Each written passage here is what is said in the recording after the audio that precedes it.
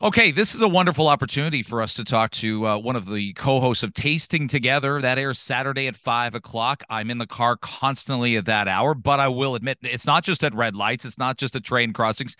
Sometimes I'm in my driveway and I'm catching the end of the segment along with Andre. Miroki Tong is on the show with Andre Proul, and it's great to have you on to talk about kind of an important month on the calendar, Asian Heritage Month. So I appreciate you coming on to amplify the need for it, what's changed about it, and all that stuff. Thanks for doing this. Yeah, thank you for having me on, Greg. And I feel very flattered that you sit in the driveway to catch the end of the show.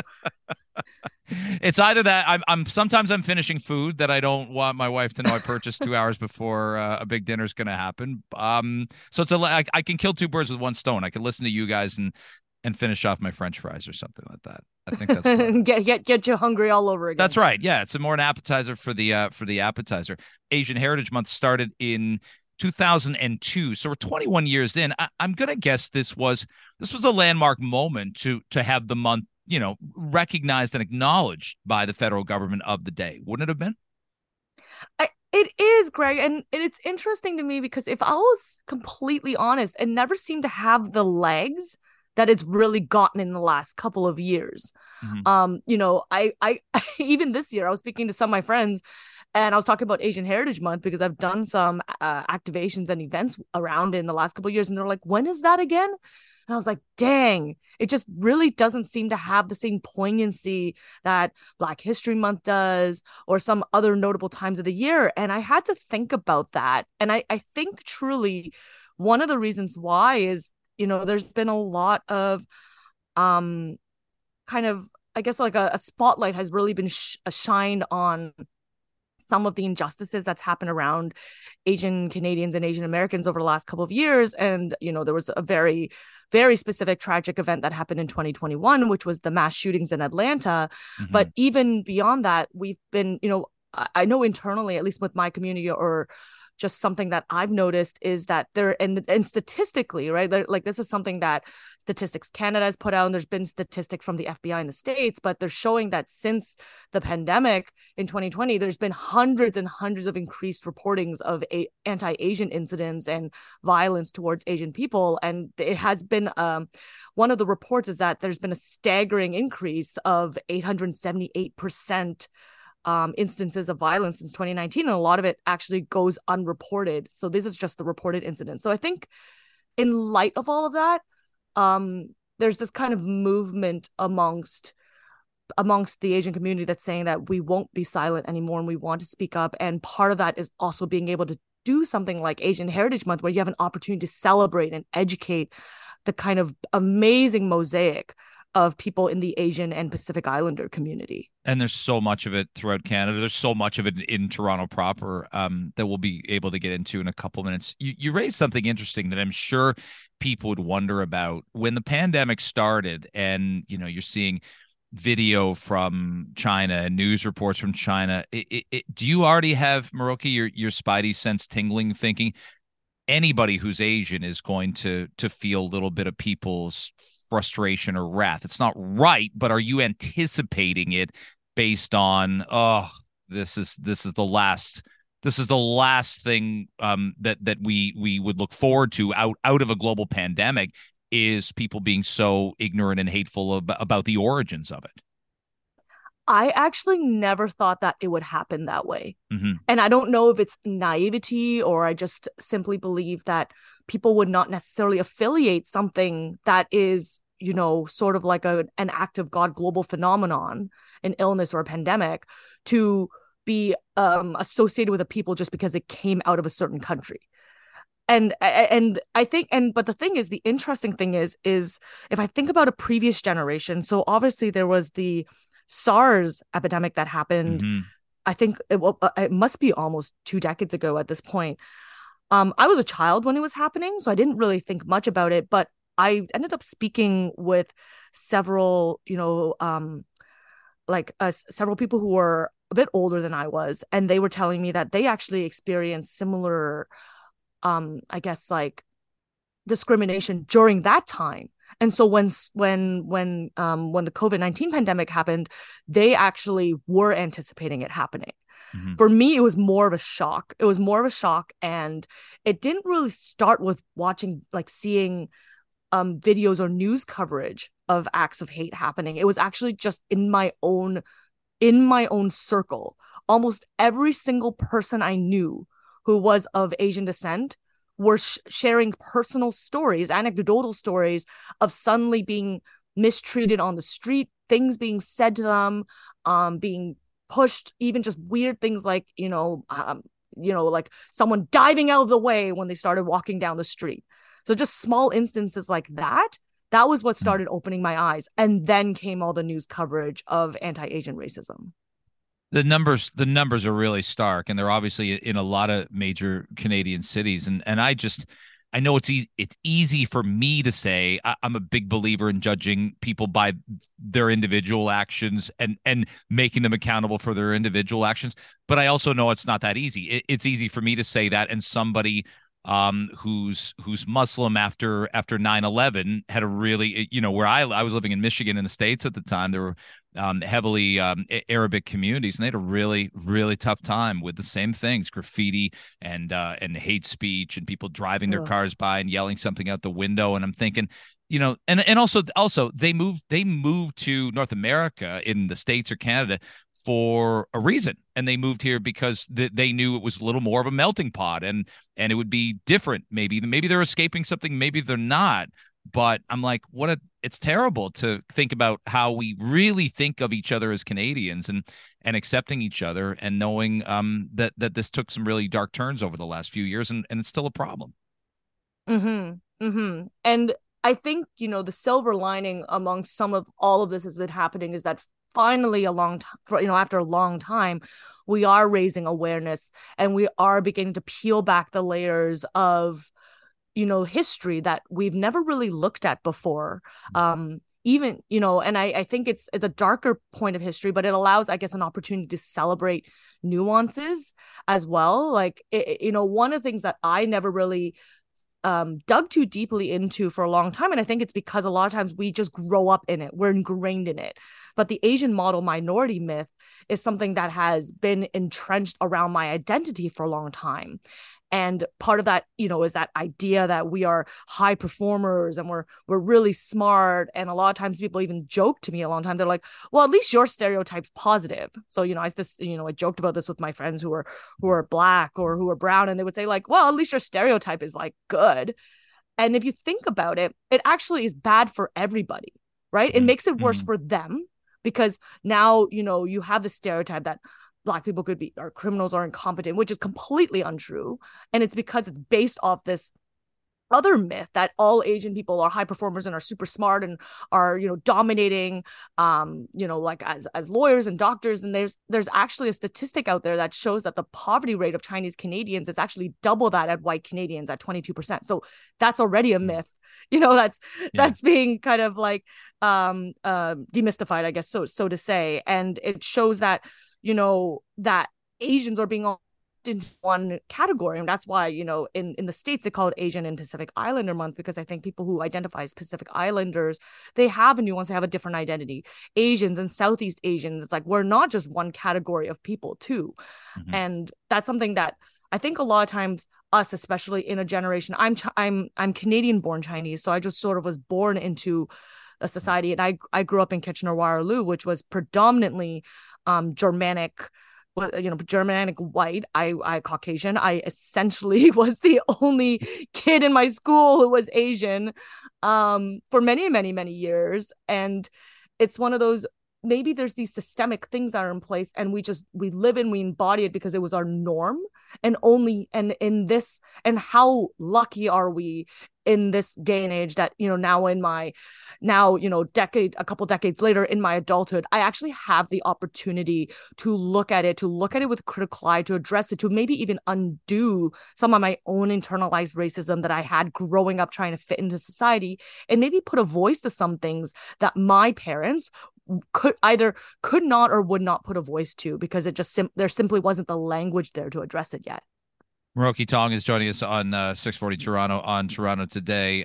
We're talking about Asian Heritage Month. She, of course, co-hosts Talk on 640 Toronto every Saturday at 5 o'clock, Tasting Together. I think you nailed how there's been generational changes here. I'm raising two teenagers, both boys, and whether it's going to school or whether it's on their soccer team, my youngest soccer team's a regular United Nations. There are Asian kids and Iranian kids and Indian kids, and there are Pakistani kids. And I'm thinking he's been getting exposure to that, Miroki, since he was 8 or 9 years old. And you grew up in KW. I grew up in London, and London was as white, if not more, than Kitchener Waterloo. So I started making black friends, Asian friends, Jewish friends. I didn't know anything about the Jewish culture until I went to Western in London, and everybody comes to Western for university. And I just, that's when diversity kind of hit me, but it took me till 18. Everybody I associated with, hung around, could ever try and associate with, just look like me. And that doesn't really open your eyes up to people celebrating people's differences. It doesn't. Mm-hmm. Actually, it's interesting. One of the smallest things that I notice a lot of times is around food. And I guess, and maybe that's why I love being on Tasting Together with Andre, because we get a chance. It's like food brings people together, Mm-hmm. and food's a great entry point into education. And my partner's from a very small town in Massachusetts. So similarly, there's not too much cultural diversity there. And whenever we go back and visit one of the really close family friends, she's always talking about crab rangoons as if it's some form of Japanese food. It's literally like fake crab that's deep fried in a wonton with a pile of cream cheese. And I was like, oh my God, like, no, okay, let me feed you. Let me find a way to feed you some, food. And let me tell you that sushi doesn't necessarily include crab rangoons, um, but it shows, if you don't even have an opportunity to look at someone else's food, and if you judge it. I remember bringing like, sticky rice to school, and people would look at it in its leaf and be like, what are you eating? That is so strange. And the thing is, it's like, that's already the first form of like a lack of diversity. And but the positive point of that is like, food can also be such a great way to give it to someone, and he tastes it and they're like, oh my God, that's actually really good. Let me not kind of confine myself in this box around like my preconceived notions around food. And if you kind of expand that towards people and culture and history, it can, really be an opportunity for us to understand each other a little bit better. Yeah, I think that's so well said. How does Toronto land for you for an international city, and a city that does bring more people together? I always say this, and I've been saying it a lot lately with some of the crime issues and the transit issues, and the fact, people might be a little more alarmed by some of the news stories than they were a few years ago, is that the big cities are always going to have big city problems. They are, but I wonder how you see it, and whether you see us sort of moving in the right direction. Are we moving in the right direction, wrong direction, one step forward, two steps back? How do you sort of view what Toronto is becoming and has become? Someone asked me literally yesterday about what city would I want to live most in the world. And I've lived in a few big cities or traveled to big cities around the world, and like London, Mm-hmm. UK. I've been to all the other cities within Canada, like Vancouver. I've been to LA. I've been to New York. I've been to Beijing. I've been to Hong Kong and Tokyo. I have to say, I actually love living in Toronto. I think we are incredibly diverse. I think our cultural mosaic actually gets better and better every year. There used to be certain cuisines in Toronto. I was like, oh, okay, I would eat everything except that. And I've had to revise that because Mm-hmm. of just how incredible our cultural mosaic is getting. When we think about the crime rates, or like the rise in coverage around like TTC transit and some of the issues, I think you're right in that it's a big city thing. I hear similar stories when it comes to travel, right? When people want to travel, let's say to Mexico City or, places in Asia, they're like, oh no, that's super dangerous. I've read so and so and so. And one thing I always say, I'm like, but millions of people are living there. Mm-hmm. They're going through their daily lives. And, if the thing is as dangerous as you're claiming it's going to be, then frankly, like, they would be on a super red travel advisory and you maybe wouldn't go in. And there are cities, there are places in the world that if you go, there's actually really true harm that could possibly come to you at a much higher percentage. But otherwise, it's a place that, maybe sometimes we, even in Canada, have a very myopic lens about what happens elsewhere in the world. And you really just have to show up, do your due Yeah. diligence. Don't just like show up in the middle of a place with a lot of, I don't know, political unrest, and not really know what you're about to walk into. Mm. Be nuanced, understand what you're about to go into. But most places are cities where people are living and they have their day-to-day lives. And I think Toronto is a fine example of that. And I don't know, I think it's a great place to live. I think so too. I think so too. I think, I mean, the affordability is so vital to get a handle on. We've got to do a better job than we've done, whether we've tried things and didn't work or didn't even try things at all. I don't know. I don't know what the mix of that is. But you mentioned the poverty rate of Chinese Canadians being at 22%. White Canadians are at 11%. I understand people emigrating from, China, South Korea, Japan, and they say, well, to get established, I want to live where my relatives live. I want to feel a kinship. I want to live where my community is. So they do that, but they're also doing it in an incredibly expensive city to start out. It's an incredibly expensive city to go to university now, let alone start a life in and think about buying instead of renting. So I worry the city kind of sets people up for failure by thinking it's Canada, it's great, we'll take care of you, but it's hard. It's hard to make ends meet if you can't get your feet off the ground after a few years.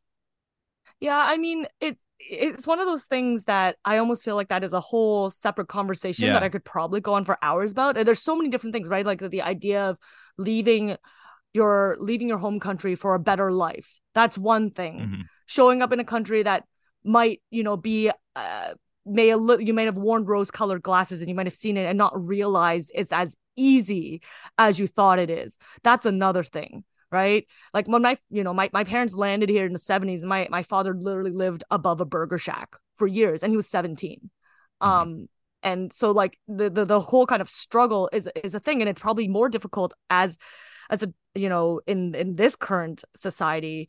Talking about affordable housing in Toronto, like that's a very difficult subject. And if you think about even the professionals who leave China, who leave Vietnam, they're doctors, they're lawyers, they come here and they become security guards because it's hard for them to take their degrees and establish a life here as a professional. That's another issue as well, right? um I don't know. I don't really have the answer to that. No. Like I said, my family, we ended up moving to Kitchener-Waterloo, not Toronto. I'm sure affordability was one of the reasons. And they do, it's funny you talk about people leave and then they want to go where their relatives are. Our godparents and our cousins, like when they all came over, they all stayed within the same community for that very reason. I said I was the only Asian in my neighborhood. I shouldn't say that. There was two and then there was three families, and it was because literally as they all immigrated over, they decided to establish a house down the street from us and then around the corner from us. But there's sometimes other reasons, right? Like I know there's a family out in Niagara, a couple who moved from China, and it's because they wanted to own land and become farmers. And so Toronto wasn't the life for them, but the opportunity to own land and become farmers and work in agriculture was, and they ended up moving to Niagara for that reason. Incredible. Wow. Last thing on the month itself, and it's really about being able to see yourself represented in the arts. It's really, really important. Again, it's nothing that I would have shrugged my shoulders and thought about or been frustrated by because of the color of my skin. But I know that whether it's Hollywood, whether it's the pop music industry, I feel like it's getting better. I feel like people are starting to see themselves more on screens, on TV, movies, authors as well. Do you spot that also? Not just with Asian Canadians, but all cultures.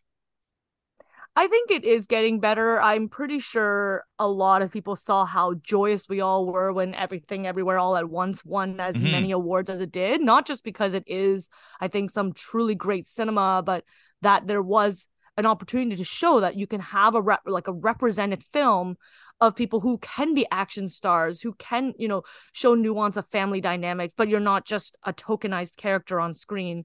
I know we spoke a little bit before. I was a professional actor and a producer for 10 years, years ago. And one of the reasons why I left the industry was because there was a lack of diversity casting, and I was tired of taking on a tokenized role for a paycheck. And that was just my reality. It wasn't for a lack of trying. Hmm. But I did not want to play Asian woman in a business suit, Asian woman in scrubs over and over and over again. I literally wear the same suit on set, like the same business suit over and over. I'm like, Yeah. they, I was like, I don't even care about getting a different suit anymore. And I am, buoyed to see that there has been an increase of diversity on screen, and not just like diversity in terms of race, body types as well, age. I think there's a kind of, I don't know if authenticity is the right word, but I think we as a society want to see just more faces that look like us, like not just people who are just exceptionally glamorized, exceptionally beautiful, like people who are just kind of on in another, just sort of on this like other scale, right? Like the Hollywood standard of beauty. That's what we used to call it in the industry. It's like there's pretty people and then there's the Hollywood standard of beauty. And it's like, but we want to see people that look like us. So even if you're casting diverse characters, if you're casting, Black characters, Asian characters, Middle Eastern characters, Yeah. different bodied people, disabled people, I think you need to also just show them they're not just like, you can have an Asian person who's short, who's large, who's older, who is skinny, who has short hair, long hair, blue hair, right? I think that's what diversity is all about. We need to just, and also just like, not everyone's an immigrant, not everyone has an accent, not everyone is someone who just is dealing with what it's like to be the child of an immigrant. Maybe I can just be a Canadian woman. I just happen to have different color skin, but I Yeah. still love pop culture. I still love movies. I want to talk about Marvel. I want to talk about Star Wars. Yeah, yeah, that's it. Like it's not every African American man looks like Idris Elba. So that's a pretty good looking man right there. And they're like, hey, He's a should very good we looking man. should we get a black character? Yes. Does he have to be good looking? Let's call Idris. Yeah, like you're right. We can think outside the box a little bit more with some of those. Do we need a pilot that looks like Tom Cruise? Can we get one that struggles to get into the seatbelt? Like, of course, yeah. Like these are the everyday things that people wrestle with. So you'd think it would be relatable to audiences. And I think it is. And I think that's why we're trying to move Mm. towards that. It's not perfect. It's going to be a long time change. But I think I have noticed the dial move towards kind of being more progressive, being more open minded and thinking. And I would like to, I would like to see it continue moving in that direction. Yeah. Well, I mean, the Ke Huy Quan story is amazing. Like when you're 9 years old and you go see Temple of Doom and he's short round, the journey, like I couldn't get enough. Every speech, is going to be different when he wins an award, but every speech is going to end in tears because his story is so incredible. It's so incredible what he's been able to accomplish after being just basically a non-factor in the industry for all those years. It's amazingly lovely. Yes. It sometimes makes me want to dip my toe back in the industry. You need your everything everywhere all at once a few I years need from my now. everything everywhere all at once. Miroki, thanks for doing this, really. And I don't want to. I hope it won't be the last conversation we have on Toronto today. I'd love to be able to have more conversations and dig into your depth and your perception on things. Thanks again for doing this. Thank you so much, Greg. I really appreciate you having me on.